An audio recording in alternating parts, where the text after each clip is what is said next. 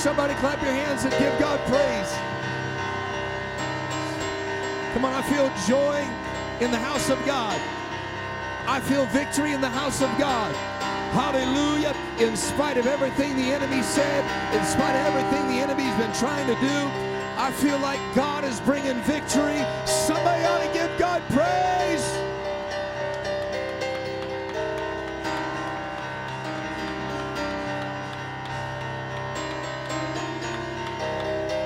Oh, come on, let's do that for a few more moments. It feels good to give God praise. It feels good to give God the glory. Hallelujah.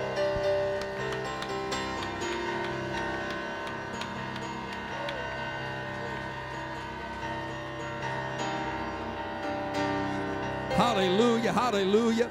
Amen. Somebody shout, praise God. Praise God. Amen. It is so good to be in the house of the Lord. Amen. Here on this Wednesday night. Amen. Coming in for Bible study. Amen. If you have your Bibles, we're going to turn open to the book of Matthew chapter 5. And we're going to be reading in verse number 27. Matthew chapter 5 and verse 27. Amen. Good to have. Amen. There was quite a bit of the church out last week or so camping and doing different vacations. So it's always good. I know that happens at least 1 week out of the year. It's good to have everybody back in the house of the Lord. Amen. And back, amen, worshiping God together. There's just nothing like fellowshipping. There's just nothing like being in the presence of God together. And everybody said amen. Hallelujah. Matthew chapter 5 and verse 27. If you missed last week, amen, you can go online and you can listen. Amen. We are continuing on, amen, talking about things that bring favor into our life this year. And we are talking about Jesus' Sermon on the Mount. And last week, man, we started talking about the matters of the heart. And we talked about anger. And I want you to notice every single one of these things that we're going to be talking about affect everybody. And so I encourage you to go back and listen to that, and hopefully it is a blessing because it's something that can help bring favor into your life and into our lives. And everybody said amen. I feel like David, as he's about to run down and face a giant. He's just got 5 smooth stones and a sling. He doesn't even have any armor on. He's completely exposed, and he just knows that I've got to fight for the Lamb. I got to fight for the Lord's people. And I didn't bring any smooth stones, but I got some mints if I need to throw them at some devils here tonight. Amen. And so I'm gonna be battling and dealing with something here today that is a giant. It's a giant. But I've seen giants fall before, and I believe we're going to see giants fall again. Everybody said amen. Matthew chapter 5 and verse 27. Jesus speaking, "You have heard it said, that it was said of them of old time, Thou shalt not commit adultery. But I say unto you, that whosoever looketh on a woman to lust after her, hath committed adultery with her already in his heart. And if thy right eye offend thee, pluck it out, and cast it from thee. For it is profitable for thee that one of thy members should perish, and not that thy whole body should be cast into hell. And if thy right hand offend thee, cut it off, and cast it from thee. For it is profitable for thee that one of thy members should perish, and not that thy whole body should be cast into hell." And I am going to continue teaching and talking to us about matters of the heart. This is part 2. And we're going to talk about the giant called lust. Everybody say lust. Amen. Would you set down your Bibles and let's pray, amen, that God would touch us. Amen. I want to deal with this soberly. Amen. But I want to deal with this effectively.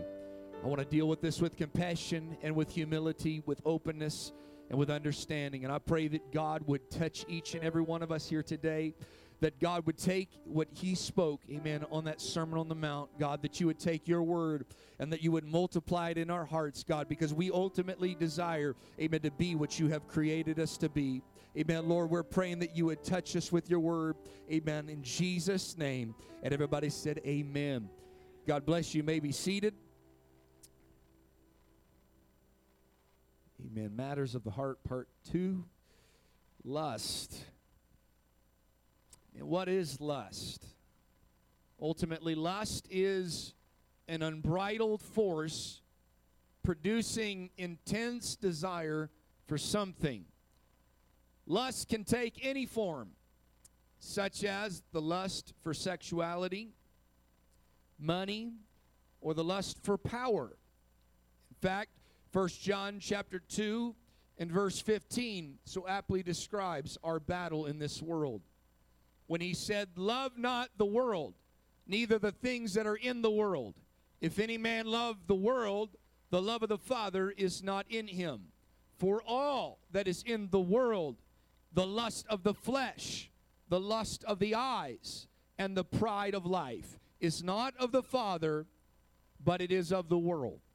Man, there is in our world a prevailing spirit, and that is the spirit of lust. It is attacking on a level that we have not seen heretofore. With the advent of modern technology, from early television that our previous forefathers looked and they saw, they didn't see the television that's going on today. They had Leave It to Beaver. They had the nightly news. But they looked, and they looked with spiritual eyes. Men that prayed, women that prayed and sought for the counsel of the Lord. And they saw that afar off it would cause issues and it would cause problems. And so they stood firmly on foundations that they found in the Word of God, and they drew a line. Little did they know that it would move beyond just television in the home, but it would move to theaters that people could go to see things acted out on a big screen. In this, they never saw that one day it would come home in the form of a VHS, that it would need to be rewound, for those of us that remember. And then it would progress to DVD and Blu-ray, and now it is available now through the advent of the internet. Things of that nature are no longer just something you have to seek out, but it is something that you can access from your very fingertips on your cell phone. They never saw a day for the internet. They never saw a day that would lead to this technology, amen, that now people have access to things that before time, amen, would have never been dreamed of or imagined.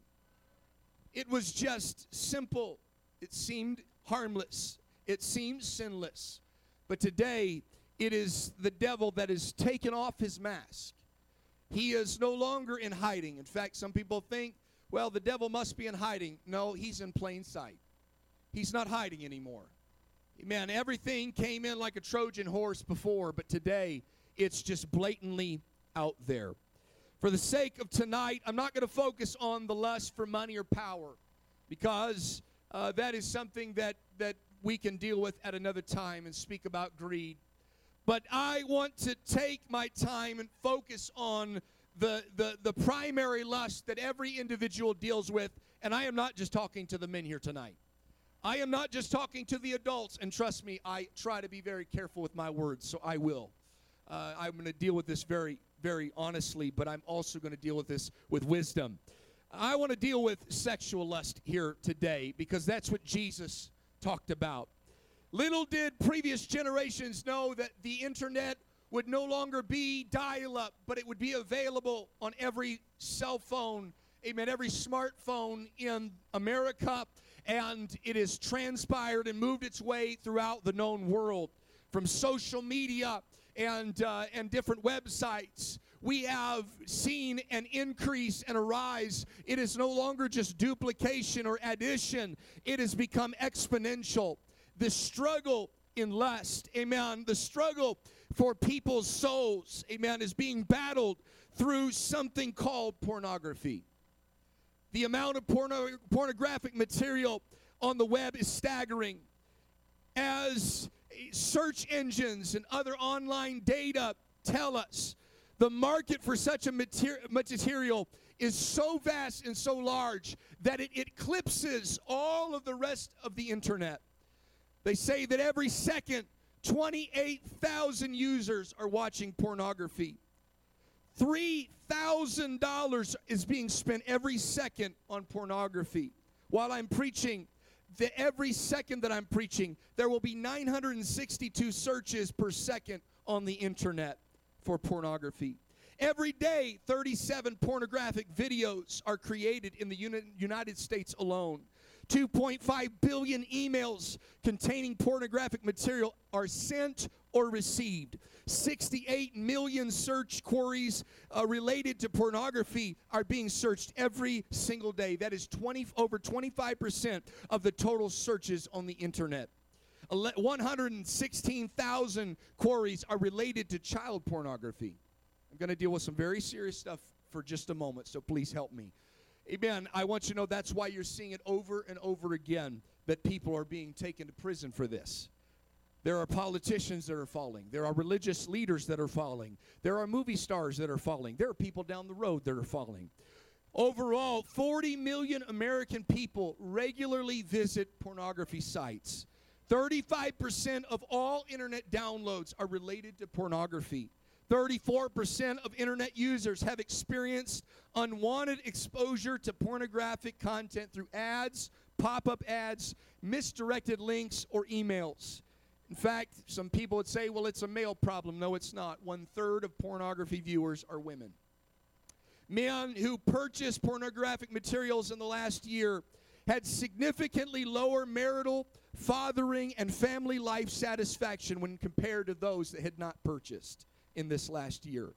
At a meeting amongst the American Academy of Matrimony Lawyers, 2/3 of the 350 divorce lawyers who attended said the internet played a significant role in divorces in the past year, with excessive interest in online pornography contributing to more than half such cases of divorce. This is why we need to focus on lust here tonight. This is why we need to focus in on what Jesus said when he dealt with some matters of the heart. And I understand that it is a giant before us here tonight, but if we don't deal with it, there's people that are not going to make heaven their home. If we don't deal with it, there's people that are not going to reach their full potential here on earth. If we don't deal with it, there's going to be people that are going to lose out in their marriage. There's people that are going to lose out in their youth. I want you to know that this is not a challenge just for those that are older, but they've done studies that those, amen, as young as 11 years old are being exposed every day at school. We need to focus in here tonight. Matthew chapter 5 and verse 28 in the ESV. I wanted to find out what Jesus is talking about because it's so prevalent in our world. Some would say, what hope do we have? Matthew chapter 5 and verse 28 in the ESV says, but I say unto you, everyone that looks at a woman, or ladies, if you're looking at a man with lustful intent, you have committed adultery already in your heart. It is important to distinguish between temptation and sin itself. The look that Jesus is referring to is a persistent look. The desire that Jesus is referring to is not an involuntary or momentary. It is a desire that is cherished with longing. Jesus is not just dealing with somebody taking a glance, admiring the fact that somebody else is beautiful, but it is a desire, it is a look that is with lustful intent of heart. Jesus is not saying that temptation is sin. If that were the case, then Jesus would be a sinner. Because the Bible says that Jesus was tempted in all points like as we are. The Bible declares, however, yet without sin.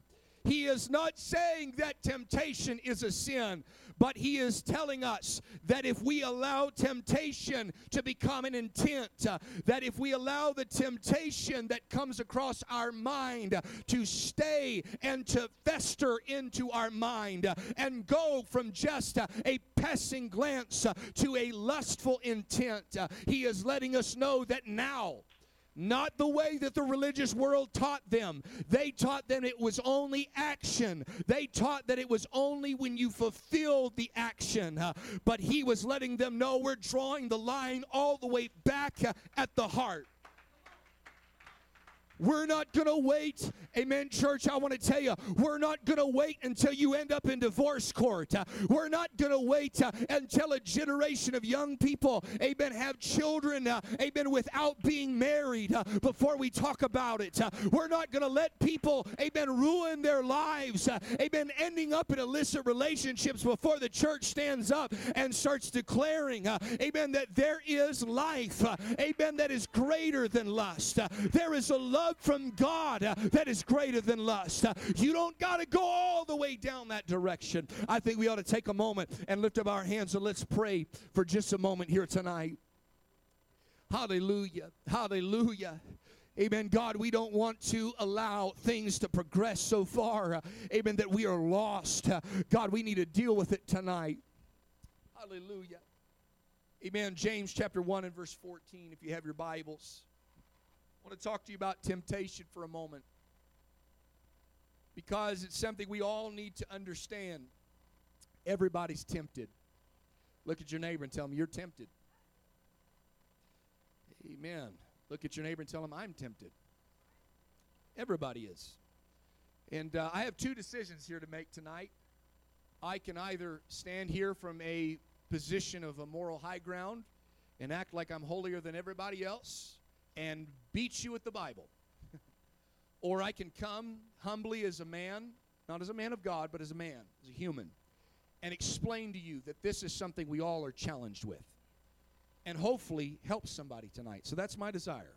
My desire is not to act like I've got it all figured out. My desire is to help somebody. Amen. Every time I get behind this pulpit, that is my main desire, is to help. Amen, not to hinder.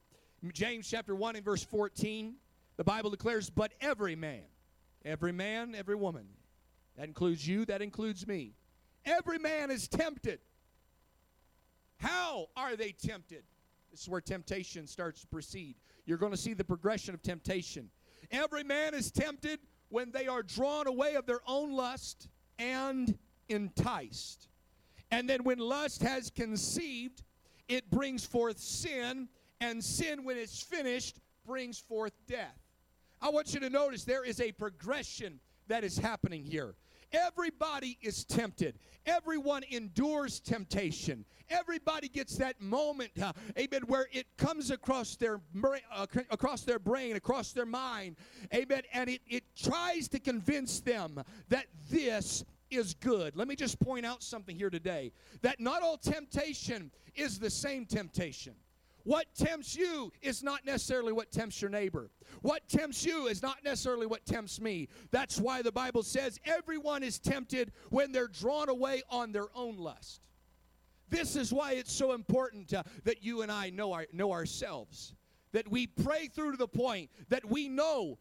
The Bible says we are not ignorant of the devil's devices. We should also not be ignorant of our own devices. We should not be ignorant to the place where we don't even know ourselves, to the point where we know what triggers us and leads us down the wrong path. Everyone in this room has got to take a clear look. For those that say, I don't need to go to the altar, I challenge you here tonight. Everybody needs to go to the altar, because everybody needs to come to the place where they look at themselves in the mirror through the light of God's word, and they say, God, show me me. Show me me as I've been. Show me me as I could be, both positive and negative. And then, God, from this moment at the altar, lead me to what is right. Everybody's got to know themselves. What tempts you doesn't necessarily tempt me. But we must understand what is tempting to us. And this is how it works. We can go back to Genesis chapter 3 if we wanted.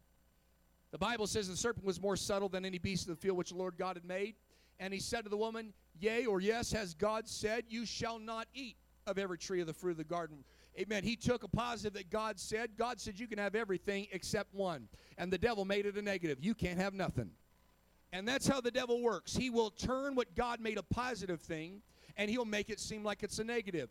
Amen. For the unmarried, the devil will tell you, well, you can't have any relations with anybody. You're just going to die alone. And yet the Bible declares, amen, that God made both male and female and said it is not good that the man should be alone. God said, I'll make a help me. In other words, God divinely designed that there would be companionship through the sanctity of marriage, and we'll talk about that at another time.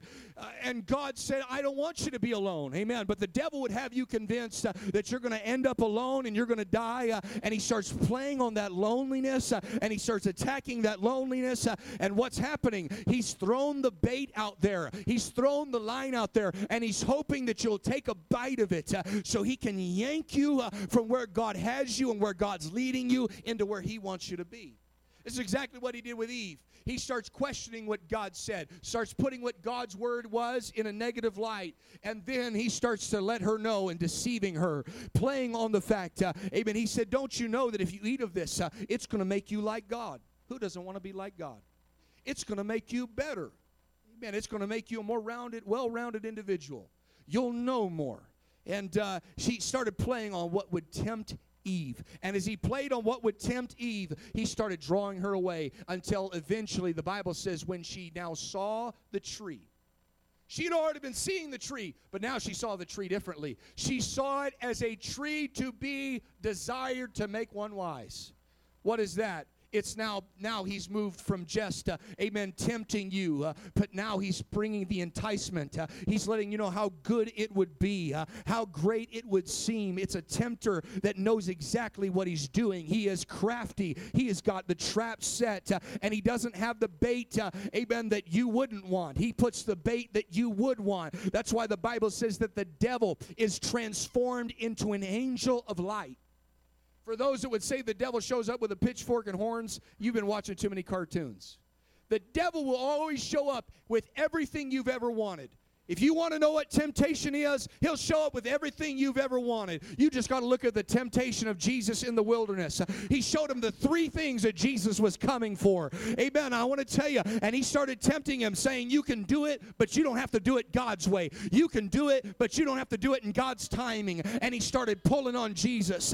But Jesus stood firm on the word of God and said, I will not disobey God's word.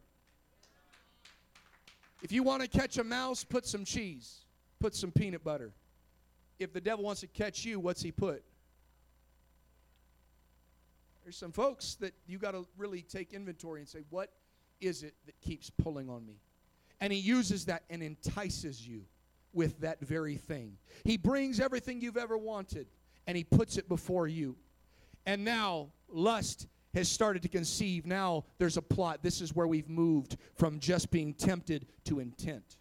It has now conceived an idea of how to make what has been shown, what I have been enticed by, something that I can actually make a reality. When lust has conceived, it starts to produce sin. Amen. This is what Jesus is telling us. Amen. And everybody thinks that it doesn't cost them anything. It's not going to be a problem just because they don't get paid today.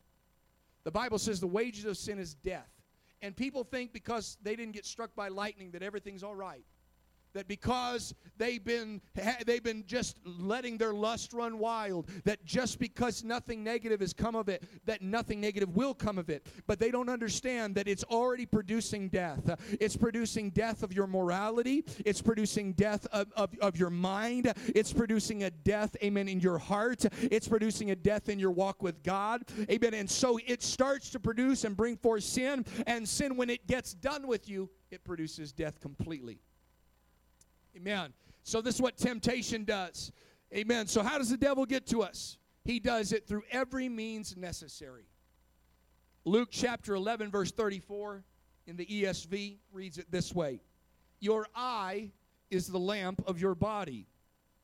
I want you to notice this, like how it says this. When your eye is healthy. We got some people who got some unhealthy eyes. Amen. If we're to be honest, if we're to be real here tonight, there's some folks who have been looking at things they shouldn't look at. When your eye is healthy, your whole body's full of light. Some people have put it this way, the eye is the window to the soul.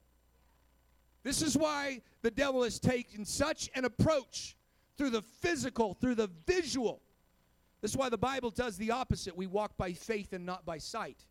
God's opposite of how the world operates. Notice how the devil, when he tempted Eve, he showed her the tree until when she looked at the tree, visual. Amen. He went through the visual so that she would now look at it, but she didn't see it the way she heard God's word. She saw it the way that the devil spun the narrative, and now she's looking at it, and now it's becoming something that is to be desired. God said it's poison. It'll kill you. If anybody was here tonight and I offered you some water and said, this is poison, there's not one person in their right mind that would ever drink it. And yet there's some people that God has said it is poison, it is going to kill you, and the devil just puts a different wrapper on it and says, now it's tasty. And they drink it, and they wonder why their life is falling apart. Amen. I'm not here to condemn anybody. If your eye is healthy, then your whole body's going to be full of light. But when it is bad or when it is unhealthy, your body is full of darkness. I've come to talk to somebody tonight about your imagination. Amen. Lust, it operates in the mind. Amen. It is something that is captivating our mind. God gave us the gift of imagination. This is why kids will have imaginary friends. No, they're not crazy. Amen. Their brain is developing. They've got this beautiful, they can see things, amen, that we can't see. They can explore and they can, amen, they can turn anything into a battle, anything into a war. They've got an imagination. It's a gift from God when it's innocent. But if dirt is fed to the eye, amen, that imagination becomes dirty. If we start slinging things at it, amen, and just allowing anything to come in, and we have no filter, amen, that eye starts to get unhealthy. It starts to get dirty. Amen. I want to tell you, amen, that God gave us an imagination, but we've got to use our imagination for good. We are living in a world that is driven by imagination and by fantasy. Amen. Everything, amen, from little clips on Instagram and Facebook to full-blown movies and television to pornography itself. All of it is playing on the imagination, and it is feeding into people's lust, and it's taking people, amen, that otherwise would have a pure conscience and a pure imagination, and it's causing them to get full of all of this junk and all of this dirt. And we wonder why people can come to church and they can't lift up their hands and they don't want to come to church all the time. I'm just convinced it's not because they're an evil person. It's because they've been filling themselves up with all this other junk, and now they don't feel worthy to come to church. They don't feel worthy to lift up their hands. Just come to preach to somebody and preach you out of your prison. Amen. You've been filling your mind with all that junk, and now God wants to tell you about your future, but you can't even imagine it because your imagination's so polluted with all the other junk. And every time you want to lift up your hands, that old devil comes by and reminds you of last night and reminds you of last week and reminds you of last year. And God has come by to send a preacher to tell you there is freedom and there is liberation and there is a cleansing and there is hope, and God can wash your mind, and God can transform your mind, but you gotta let Him. Somebody lift up your hands and let's pray. Hallelujah. Come on, somebody needs to let God touch their mind. Somebody needs to let the Holy Ghost transform their mind right now. Years of pornography has robbed people of years, amen, and decades of being right with God. It has robbed people from their ability to express themselves in worship. But God sent a preacher to tell you, you can be delivered tonight.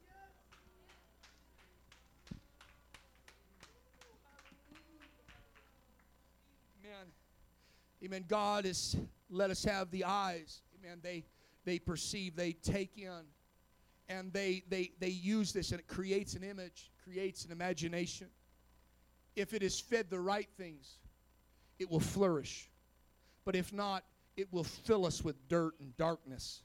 All sin, not the least sexual sin, begins with the imagination. For many men who are mostly visual, it will strictly be a visual thing.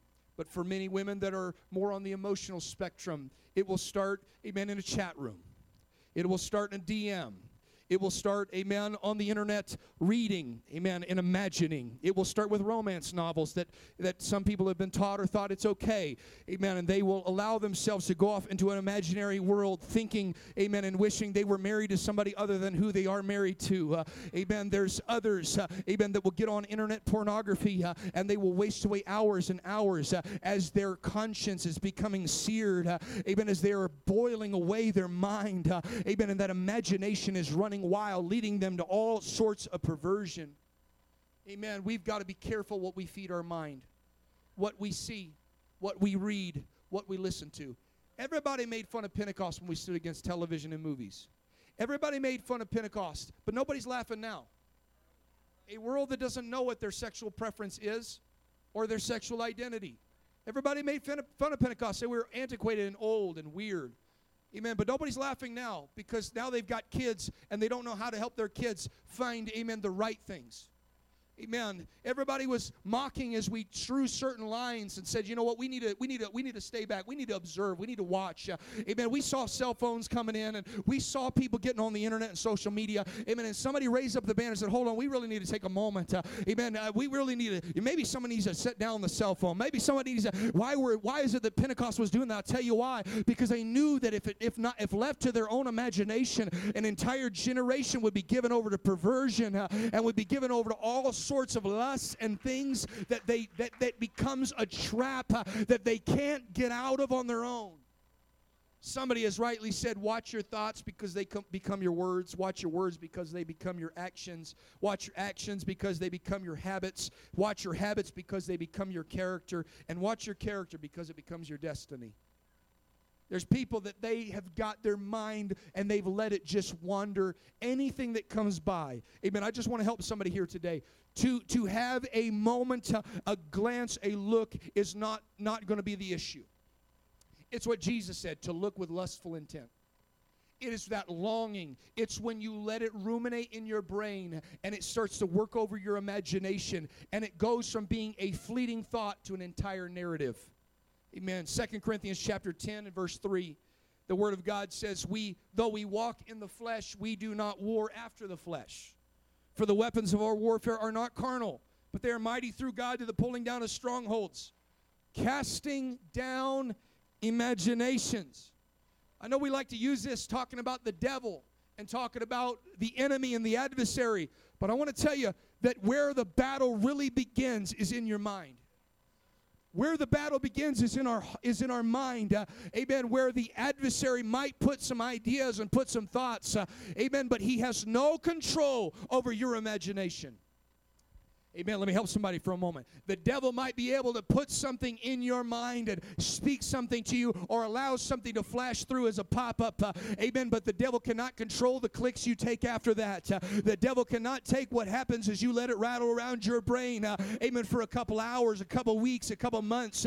Amen. The devil cannot control your will. You can control your will. Amen. And this is why the Bible says, amen, that we've got to use the weapons of our warfare. And what are they for? Not to rebuke the devil. I want to tell you what they're for. Yes, you can rebuke the devil, but I want to tell you what the weapons of our warfare are. I want to tell you what worship does. I want to tell you what prayer does. I want to tell you what coming to church does. I want to tell you what fellowship does. Amen. It helps us take this old stinking thinking, this imagination, and say, in the name of Jesus Christ, I cast down that thought.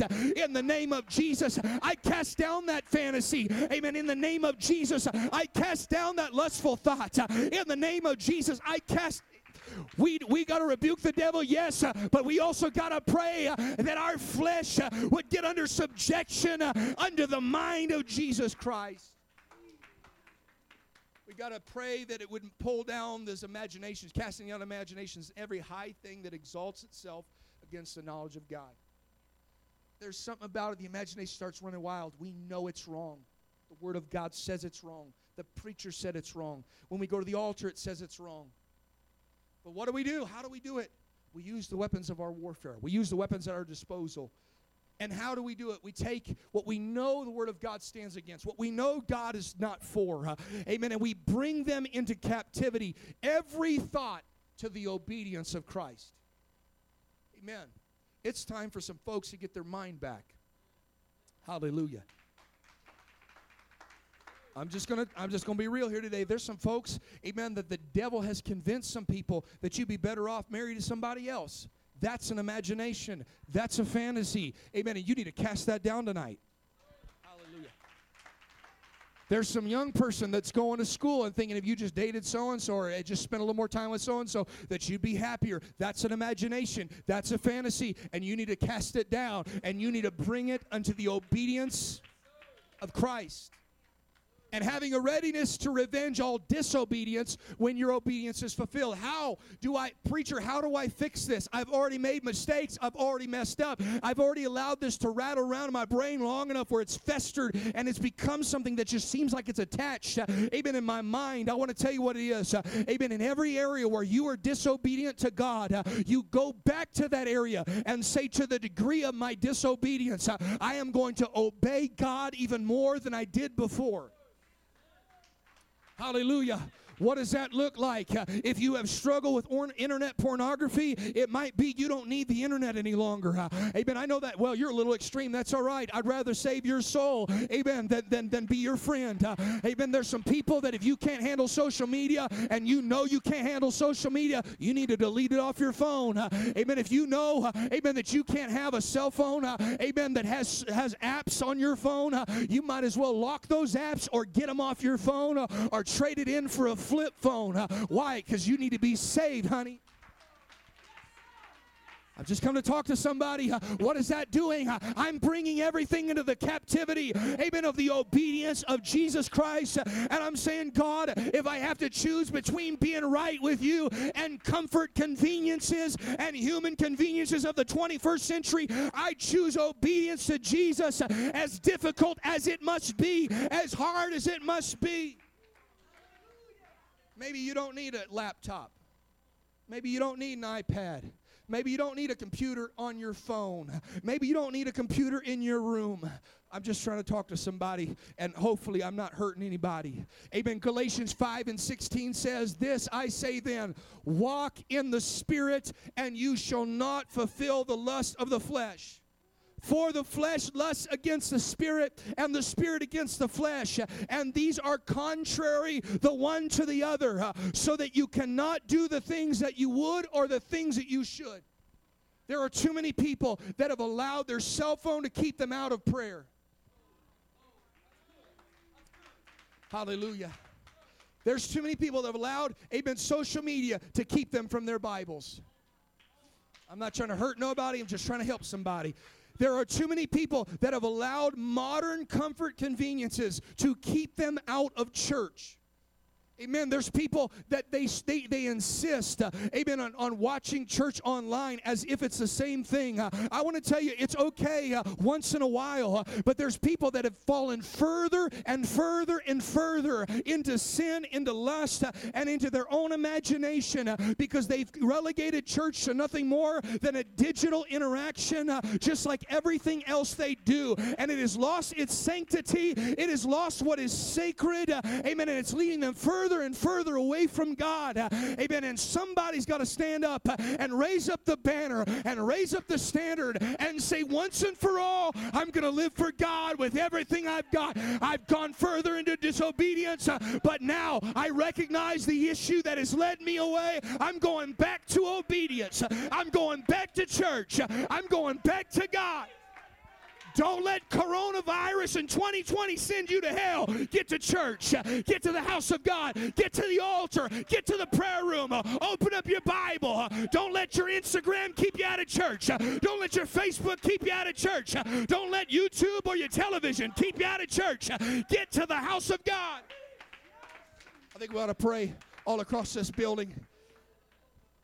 I'm almost done. Come on, I've come to preach to somebody. You can't allow, amen, this modern world and modern technology, amen, to keep captivating your imagination and keep captivating your eyes and keep captivating your time because it's leading you further into disobedience. Hallelujah.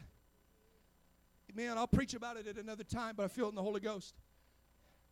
The Bible says that in the end times, that the love of many shall wax cold. Do you know why? Because the iniquity that abounds. Not the iniquity in the world, that we've allowed the water in the world to get in the boat of the church. I'm not talking about we need to go become a commune somewhere. No, that's not what I'm talking about. I'm talking about people have allowed, amen, the love of this world, the lust of the flesh, the lust of the eyes, and the pride of life, and all that is in the world. They've allowed that to get so deeply embedded in their heart that now the love that they had for God is waxing colder and colder and colder. They've allowed these imaginations and these fantasies, amen, and all these other things that are available to them at their disposal, amen, to lead them further and further away from God. Amen. Church, I wish at times, I wish I pastored in a day, amen, before we had all this technology, amen, because there were people that had, amen, had nothing else, amen. But I want to tell you what Brother Holmes said once. He said, this is going to be, amen, something that's going to help weed out the church. Amen. It's going to help us determine and understand, not us on a personal level, but God is using it as a tool, amen, to go through the church and find out who's really got it in their heart, who really wants to serve God, and who just wants to be given over to the lust of the flesh, the lust of the eyes, and the pride of life. Church, we are living in a test. Everybody is living in a test in this generation. And the question is, what will we do with that test? Will we pass or will we fail? The preacher can't tell anymore. They used to say, just stay away from the black box. Don't put that in your house. Can't do that anymore. And now it's so progressed that there's things that are on this that we don't even know about. We don't even understand. And it's so rapidly progressing that we cannot get ahead of it. So we've got to change gears and preach the Word of God from a different angle. Romans 12:1. I beseech you, therefore, brethren, by the mercies of God, because of God's mercy, that you present that includes my eyes, my ears, my heart, my mind, my imagination, my soul, every part of my body. We always talk about God saving the soul, but I want to tell you, God's interested in your body too. God is interested in what your body does. God's interested in what you put on your body. God's interested, amen, in what you do with your body. God's interested with it all. Amen. Present your bodies a living sacrifice, holy, acceptable unto God, which is your reasonable service. And be not conformed to this world. Church, we've got a challenge. This is a giant we need to throw a stone at. Be not conformed to this world. Well, everybody else is doing it. Every other church is doing that. And everybody I know does this. Be not conformed to this world, but be transformed in the renewing of your mind. We need to let God touch our mind. When Jesus Christ was crucified, one writer wrote it this way, that Jesus went up to Calvary. I mean, we sing about Calvary because that's a pretty word.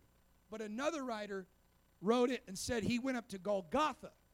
Nobody's singing about Golgotha. It's not a pretty word. Do you know what that word means? It's the place of the skull. In other words, the first place the blood of Jesus ever touched was the place of the skull.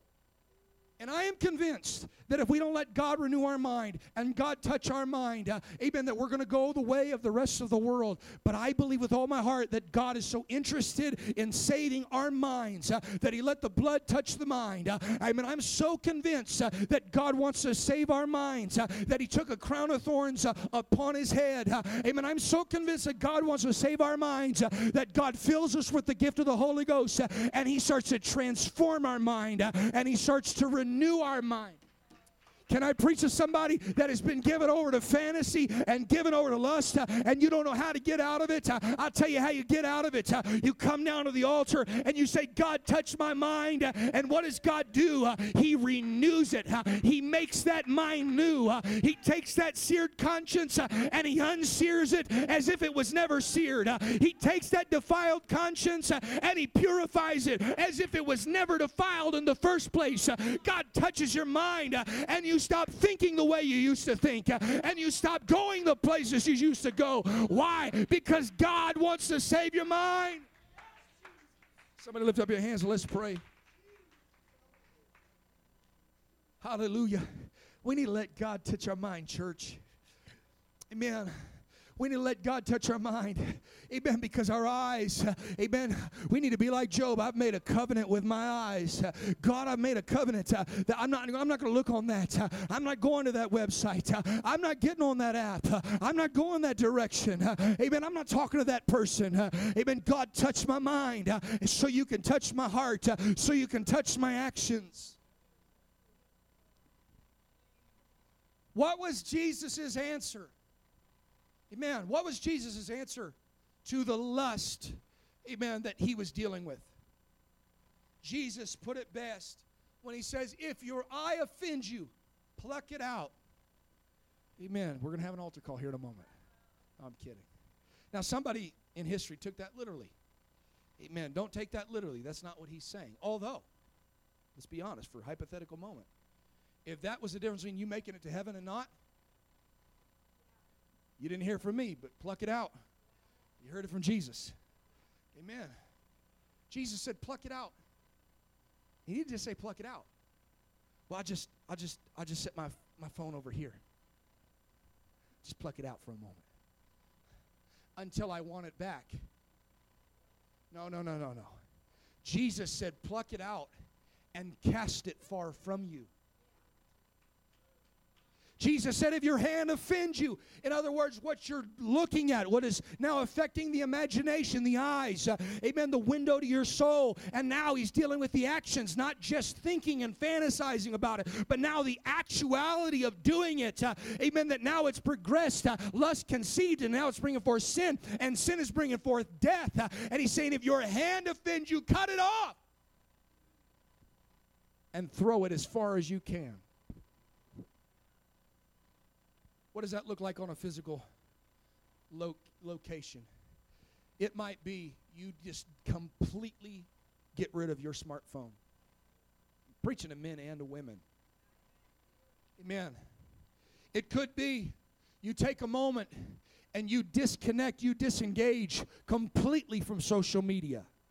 I'm just going to give some very practicals in the 21st century. I hope that's all right. It could be you can't handle, amen, the place you work because you keep being tempted by this one individual. Either you just set it straight and say no and let it be plain, or you get a different job. Because my walk with God is too important. It could very well be you stop going to the same places because you keep running into the same thing. Well, that's a little old and antiquated, preacher. Yeah, but it's your soul we're talking about. It's better, amen, if that relationship you've got is causing you to sin and causing you to lust and causing you to miss out with God. It's better to break off the relationship, throw it as far as you can, amen, and be right with God and revenge all disobedience when your obedience is made full. 1 Corinthians 6:18, what does Paul say? What did Paul say? He echoed what Jesus said. Flee fornication. Let me just talk about that for a moment. Every sin that a man does is without the body, except committing fornication. If you do that, not only are you sinning against God, you are sinning against your own body. What? Don't you know that your body, everybody talks about, God don't care about my body. He only cares about the inside. No, God cares about the whole part. You inside and outside. God cares about it. Amen. What, don't you know that your body is the temple of the Holy Ghost which is in you, which you have of God, and you are not your own, for you were bought with a price. Therefore, glorify God in your body and in your spirit, which are God's. Amen. Paul is letting them know. Amen. He's telling them the remedy. Amen. For lust that is moved forward and progressed. Amen. He's talking about. Amen. This hand that needs to be cut off and thrown away. What is his answer? He says, flee fornication.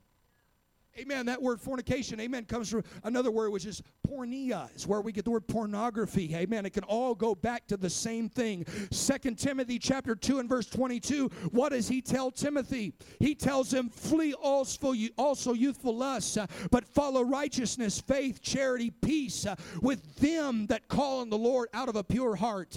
I want you to notice that the Apostle Paul did not tell Timothy or the church to pray about lust. Hallelujah. Amen. And what I'm talking about is not talking about not having a prayer meeting. That's not what I'm talking about. Amen. Well, I'm going to pray about whether it's the will of God. He didn't tell him pray about it. He didn't tell him to fast about it. Well, I'm going to go on a fast and find out if it's the will of God that I watch pornography.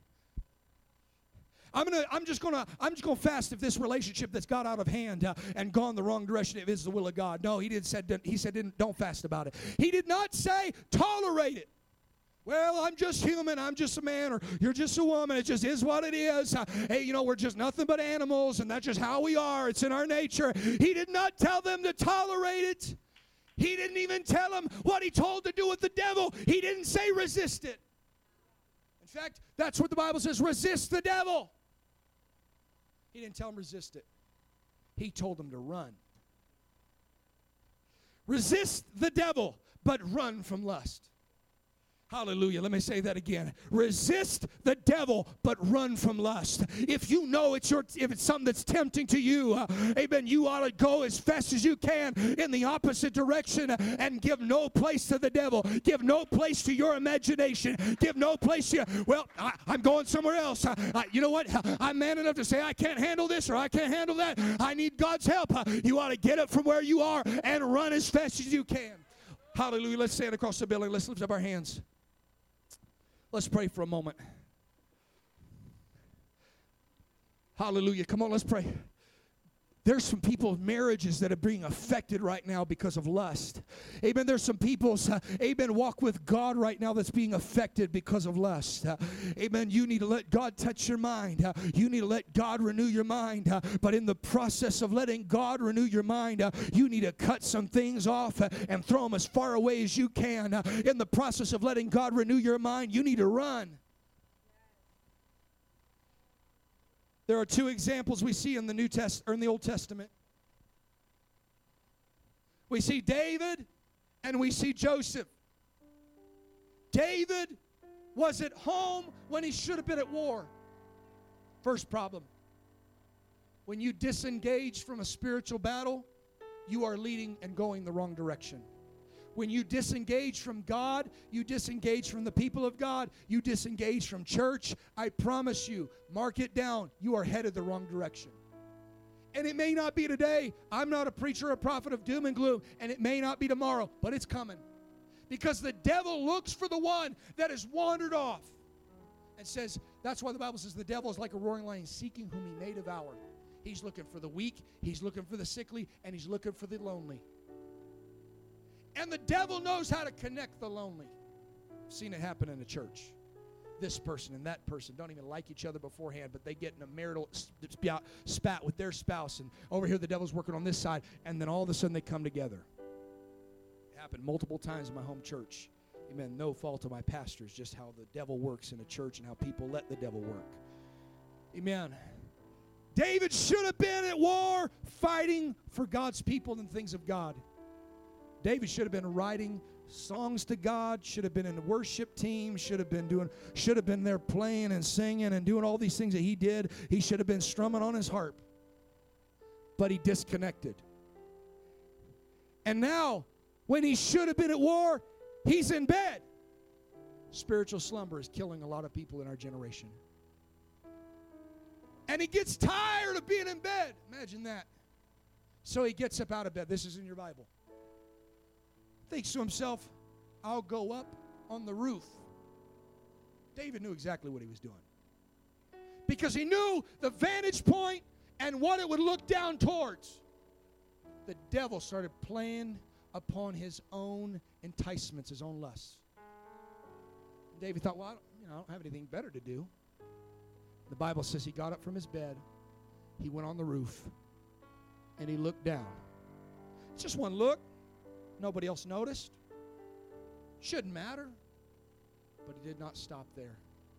The Bible says that he then took Bathsheba and committed adultery. Then eventually committed murder. This is an Old Testament version of pornography. This is the lust that Jesus was talking about. Some would say, well, if he just looked, it wasn't a problem. Nope. That's where it started. That's where the problem started. Because his temptation led to his action, and it took him deeper into sin than ever he thought he would go. But then we see Joseph, who nobody would know. He's working for Potiphar and Potiphar's wife. He owns everything in the house. Everything's at his disposal. And the Bible says that Potiphar's wife pressed him daily. I want to tell you how the devil works. Lust consistently will come your direction, and it will consistently be there day in and day out. The devil's biggest tactic is he wears down the saints of the Most High. He will continually send something into your DMs. He will continually send something across your screen. He will continually bring somebody by your workplace. He will continually, daily. And she pressed him. But Joseph, who did not have a church, Joseph, who did not have a preacher. Joseph, who did not have a choir. Joseph, who did not even have the Holy Ghost, had something called common sense. And no doubt he'd been taught the Word of God. And the Bible says Joseph ran. And the Bible says she grabbed a hold of his coat. And he could have said, well, now I have an excuse because I can't lose my coat. Nobody will know. Nobody will find out. It's just a little thing. In fact, nobody probably would ever found out. But Joseph feared God. And Joseph knew God would see. And Joseph said, even if I got to lose my coat, even if I got to be falsely accused, he ran as far as he could. Pastor, why are you talking about this? I'll tell you why I'm talking about this. Because I'll never forget, as a 10-year-old boy, my father bringing a magazine into my room, and saying, this is okay. 10 years old. This is all right, because my father had an addiction to it. He said, this is normal, this is natural. And thus began a bondage that lasted for years. And I remember going to church. Listen, I read statistics at the beginning of this. Amen. And some people would say, well, it's nobody in the church. It's just people in the world. No, statistics work in the church too. And I remember going to church, youth camps. I remember going to the altar. And I remember crying and repenting. But I still had this thing in the back of my head saying, my dad saying, it's okay. And I'll never forget. Amen. It was a struggle. I did everything in my power. Let me just give some people some pointers. If you really want to be free, you can be free. Don't let the devil lie to you and say there's no freedom. There's freedom. There's freedom. I'll bare my soul if for one person to find out that there's hope. I'll bare my soul and let everybody criticize me if they want, just so they know that there's freedom after it all. There's a renewing of your mind. There's a renewing of your thoughts. There's a renewing of your imagination after the fact. And I remember, amen, got a hold of my best friend and said, man, this is where I'm struggling. I said, can you help me? I did everything from giving my cell phone, amen, to make him put a password and to lock everything off my phone, amen, disconnect and disengage. I didn't care if it made me look like a fool, if it made me look like a failure. I kept hitting that altar, amen, and I promise you, amen, I would go home every night, and when I was tempted, I'd call my friend and say, hey, I don't care if it's 2 in the morning, 3 in the morning. I said, brother, you need to pray for me right now. What was I doing? I was saying, I gotta be free. And I remember going to my house and even the devil trying to work things over. And I said, okay, God, amen. I hit my knees and I prayed and I said, God, amen, I've been fighting this thing and fighting this thing and fighting this thing, trying by my own willpower, and time after time after time I fail. But I believe in your word, whom the Son sets free is free indeed. You shall know the truth, and the truth shall make you free. I've been disobedient in all these areas. So God, here's what I'm going to do. I'm going to turn around in all those areas I've been disobedient, in all those areas I've been disconnected and disengaged. God, I'm going to remove everything I need to remove. I'm going to throw it as far away as I can. God, if I got to lose some friends, let them lose some friends. If I got to feel like a failure, I'm going to feel like a failure. But God, I'm going to get back. I'm going to open up your word. I said, God, every time the devil tempts me, I'm going to do what the Bible says. Wherewithal shall a young man cleanse his way? By taking heed according to your word. Amen. He said in Psalms 119:11, thy word have I hid in my heart that I might not sin against thee. I said, every time the devil tempts me, I'm just going to be more obedient. And I'm going to grab your word. And before I do it, I'm going to read a page. Before I do it, I'm going to go back over the verses I've memorized.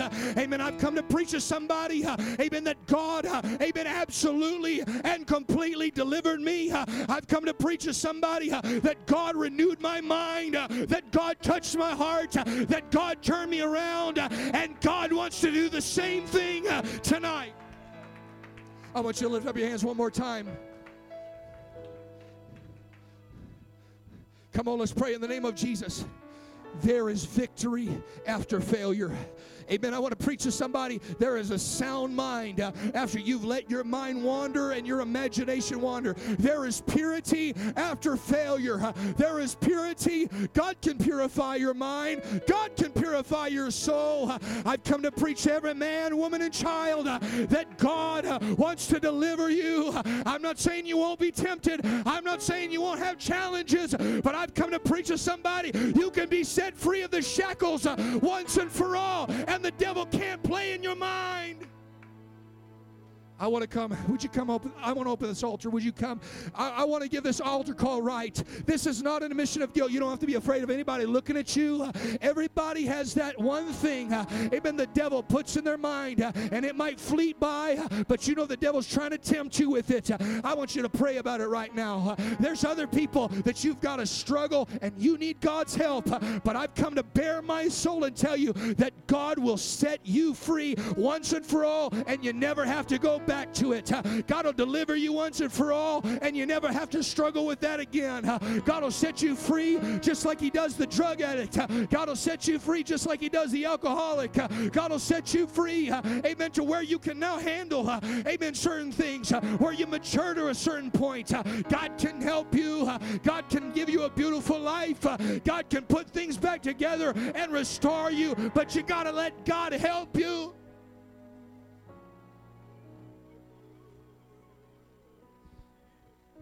Come on, let's pray all across this building in the name of Jesus. God, I pray right now, hallelujah, Lord, there's some people that their own temptations and their lusts have been hindering them from receiving the blessing of God. But I'm praying right now in the name of Jesus, God, that you would touch us today.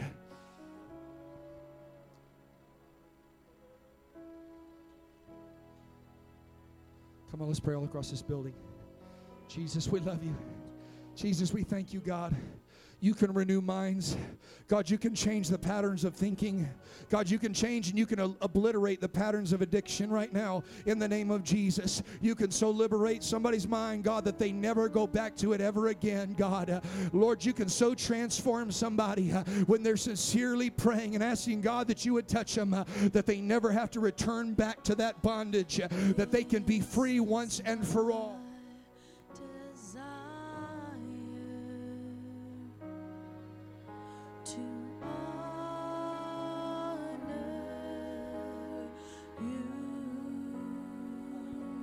Come on, that's in the name of Jesus. God's touching somebody's mind right now. The blood of Jesus is being applied to your mind right now. The blood of Jesus is being applied to your conscience. The blood of Jesus is being applied to your imagination. The blood of Jesus is being applied to your eyes. The blood of Jesus is being applied to your heart right now. Somebody pray right now in the name of Jesus.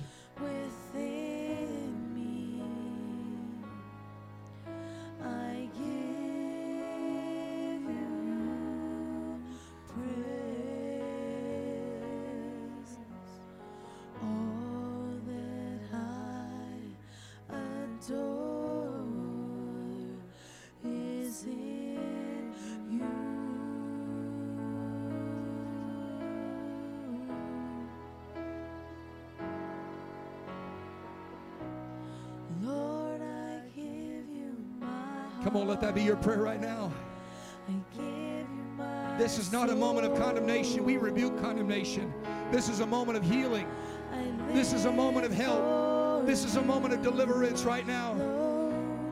Maybe you haven't been able to lift up your hands in worship because you feel so dirty, because you feel like you messed up too bad. I want you to lift up your hands and know that God cleanses and God forgives and God forgets and moves on.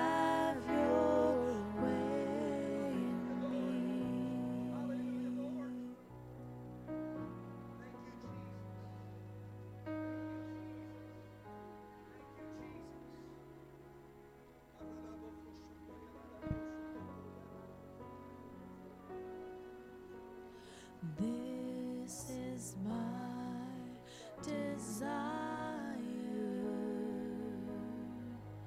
to honor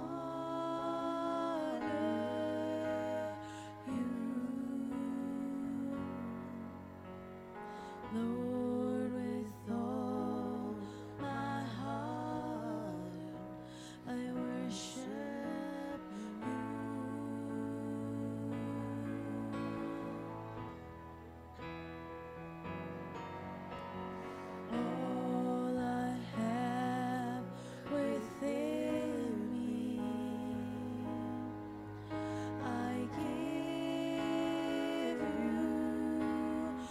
Come on, that's it in the name of Jesus. I'm not leaving this altar until God's touched my mind. I'm not leaving this altar until God's touched my heart. In the name of Jesus.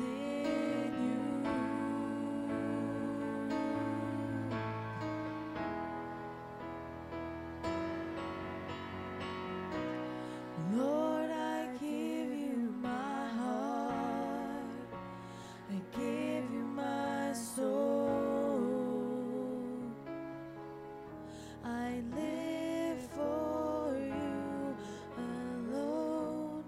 Every breath that I take, every moment I'm awake.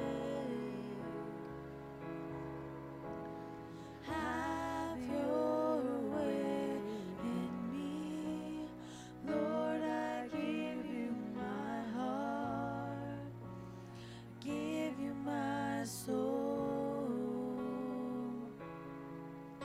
I live for you alone. Every breath that I take, every moment I'm awake. Lord, have your way. Come on, that's it. Somebody pray in this house. In the name of Jesus. I know it's a real sobering subject. I understand there's a lot of other things I'd rather talk about, but I've just come to help somebody. I want you to pray right now in the name of Jesus. Amen. If not for yourself, if God has so touched you and God has so helped you, I want you to pray for the person, amen, next to you if it's appropriate, amen. This is not a moment of condemnation. This is a moment to say, God, you want a holy church. God, you want a pure church, amen, that you want a church without spot or wrinkle, without blemish, God. And we're asking, Lord, that you would purify. We're asking, God, that you would purify minds, that you would purify imaginations, that you would purify consciences, God, that you would purify our hearts, God. Right now in the name of Jesus, hallelujah, Lord, we come against every lie of the enemy. We come against every attack of hell, the tempter that comes by late at night on David. Amen. We rebuke it in the name of Jesus.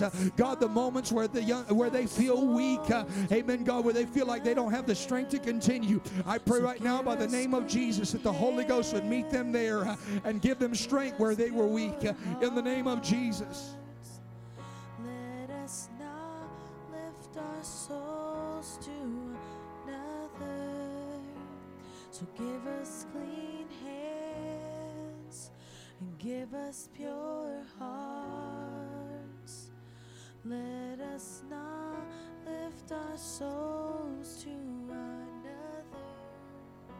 So give us clean hands and give us pure hearts. Let us now lift our souls to another. Give us clean hands and give us. Come on, that's it. Somebody pray. The Holy Ghost might start speaking to you about some things you need to cut off and throw out. Some things you need to disconnect from and disengage from and distance yourself from. Let the Holy Ghost speak to you right now. Hallelujah, hallelujah, hallelujah.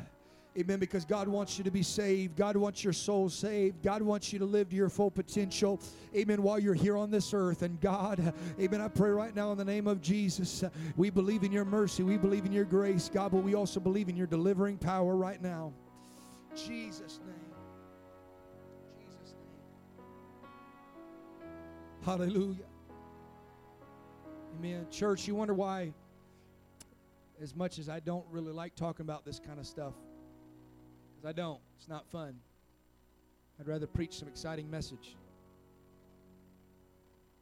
But it's a testimony in my life of what God delivered me from.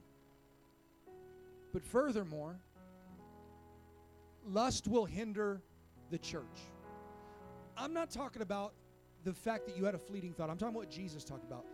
Lustful intent, where you've let it fester in your mind, and now it's becoming an imagination, a fantasy, and it's now starting to work its way out. This is where divorce happens, and that'll be one of the subjects we will be talking about, because that's the next thing Jesus talked about. It's interesting he put it in this order, because lust typically comes first. Anger comes before that. Amen. But when they sent Balaam to curse the people of God, he would go up and he would try his best to curse the people of God. And you know what the Bible says? Every time he went to curse them, he could not curse them. And when Balak asked him, why didn't you curse the people of God like I paid you to do? He said, I can't curse them because they are blessed. That's their identity. We'll talk about that at another time. And he did it multiple times, and multiple times he failed. Finally, Balak got so mad and said, I'm done paying you to curse these people. And Balaam let him know a secret. I cannot curse them because they are blessed, but you can get them to curse themselves. How do you get a blessed church to become a cursed church? One that has cursed itself. He said, send the foreign women in. And what cursing could not do, lust took care of. Some people would say, well, why is that a big deal? Because listen, our generation's got more access to stuff than they've ever had. How are we going to have revival greater in the last days? A greater degree of purity, a greater degree of holiness, a greater degree of obedience, a greater degree of we walk on that straight and narrow. That doesn't mean you're perfect all the time, but that means, you know what, God, if it's something that is going to be a challenge or a struggle for me, I'd rather cut it off. Well, that's extreme. It's got to be extreme. We're talking about salvation. And throw it away. I want this to be a blessed church. I hope you do too. Amen. I believe this is a blessed church. And we'll talk about it next time we teach. We need blessed families. We need blessed marriages. And the devil's going to look for every crack. He's going to look for every door and every window that you left unlocked or open. And he will slither in. And that's what destroys people. That's what destroys marriages. That's what destroys families. And that's what destroys churches. So the burden is upon the people of God that if we'll just keep walking with God, when you struggle, rejoice not against me, all my enemy, for when I fall, I shall arise. You get back to the altar. You get back to the Word of God, and you say, okay, I'm not just going to look at the action. I'm not just going to look at the fruit, but the Bible says the axe is laid to the root. It's not just I fell into pornography. The question is, what led up to it? Oh, my goodness. I let myself get alone, and I disconnect, and I get disengaged. And go back and do your first works. In Jesus' name. Somebody lift up your hands and let's pray. Father, we love you. We thank you tonight. I thank you for your word. I thank you, God, because this word works. I thank you, Jesus, because it worked for me. It's worked for other people in this house, God. And God, I'm praying right now in the name of Jesus, Lord, that you would touch our church, touch our marriages, touch our families, touch our young men, touch our young ladies, touch the men, touch the ladies, God. I pray right now, Lord, from the older all the way down to the youngest. I pray, God, that you would purify, that you would cleanse, Lord, that you would uphold us with your free spirit. Hallelujah, Lord. I pray that you would help us through the Holy Ghost to walk in purity, to walk in righteousness, to walk in the love of God. Amen. Surround us, Jesus. Surround us with your love. Surround us with your help. Surround us with your strength. In Jesus' name. And everybody said amen. Amen. Shake hands, be friendly, love one another. Don't forget, ladies, you got ladies' prayer and devotional. And men, we got some horseshoes to throw. Amen. And then we'll have church on Sunday at 1:30 p.m. It's going to be an awesome time. Invite everybody you know. Invite kids, young people. Amen. We're going to have a great time in Jesus' name. God bless you.